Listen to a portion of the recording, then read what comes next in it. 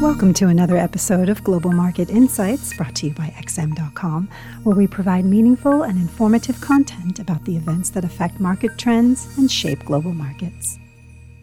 It's Thursday, the 22nd of February, 2024, and you're listening to the Market Comment Podcast by Harlan Bospiceros. I'm Maria Pachurdes. Thanks for joining us at XM.com. The dollar traded lower against all but one of its major counterparts yesterday, with the New Zealand dollar being once again the main gainer and the Japanese yen the exception. The minutes of the latest FOMC decision confirmed that policymakers were worried about the risks of lowering interest rates too soon, and yet the dollar remained on the back foot. Perhaps that was because the minutes painted the same picture as the meeting, offering no new information or surprises. Having said that, though, although traders were not excited enough to initiate new long dollar positions, Treasury yields rose yesterday, and according to Fed Funds futures, investors scaled back their rate cut bets a bit more. The total number of basis points worth of reductions anticipated by the end of the year slid to 87 from 90, while from being fully priced in, a 25 basis point cut in June is now receiving around a 90% chance. What may have also prompted participants to continue pushing their implied rate path higher are comments by Richmond Fed President Thomas Barkin, who said that January's inflation data complicate their upcoming decisions, though he added that he was reluctant to put too much weight on the release due to seasonal measurement issues. Today, dollar traders are likely to turn their gaze to the preliminary U.S. PMI data for February, although they tend to pay more attention to the ISM indices. Expectations are for fractional declines in both the manufacturing and services PMIs, and thus investors may dig into the details and the sub-indices of the reports for clues on how employment and prices charged inflation fared. Comments by more Fed officials could also impact traders' thinking. Today's speakers include Fed Vice Chair Jefferson, Philadelphia President Harker, Minneapolis President Kashkari, and board governors Cook and Waller. The Kiwi extended its winning streak as, despite New Zealand's widening trade surplus for January, more investors were convinced that the RBNZ could raise interest rates by another 25 basis points at next week's gathering. The probability of such action rose to 30% from 25%, while the chance of that happening by May has risen to almost 60%.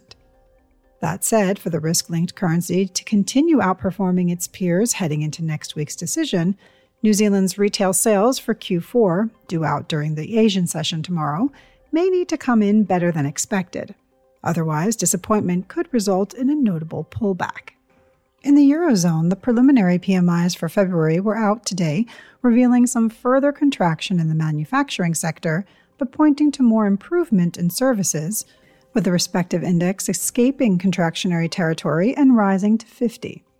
Euro traders remained indifferent at the time of the release, as they had already reacted to the French and German data. The common currency gained as the French indices beat estimates on all fronts, but reversed those gains on the largely worse than expected German prints. The UK PMIs were also released today.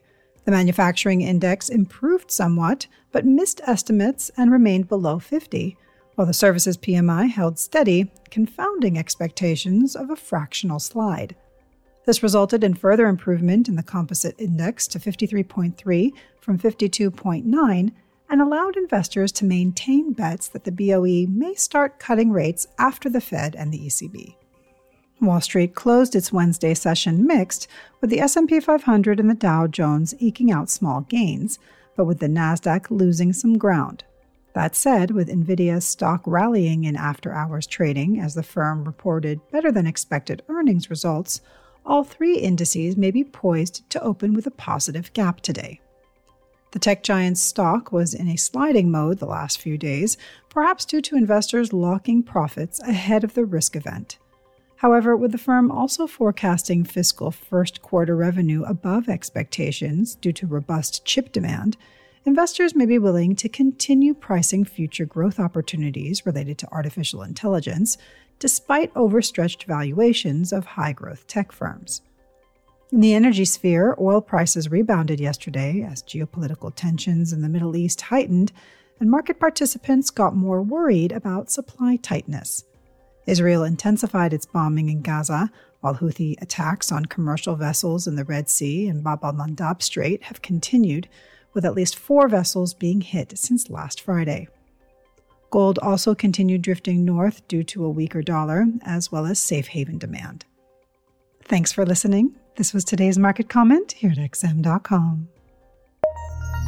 Thank you for listening to another episode of Global Market Insights brought to you by XM.com. For more in-depth technical and fundamental analysis, be sure to visit www.xm.com/research.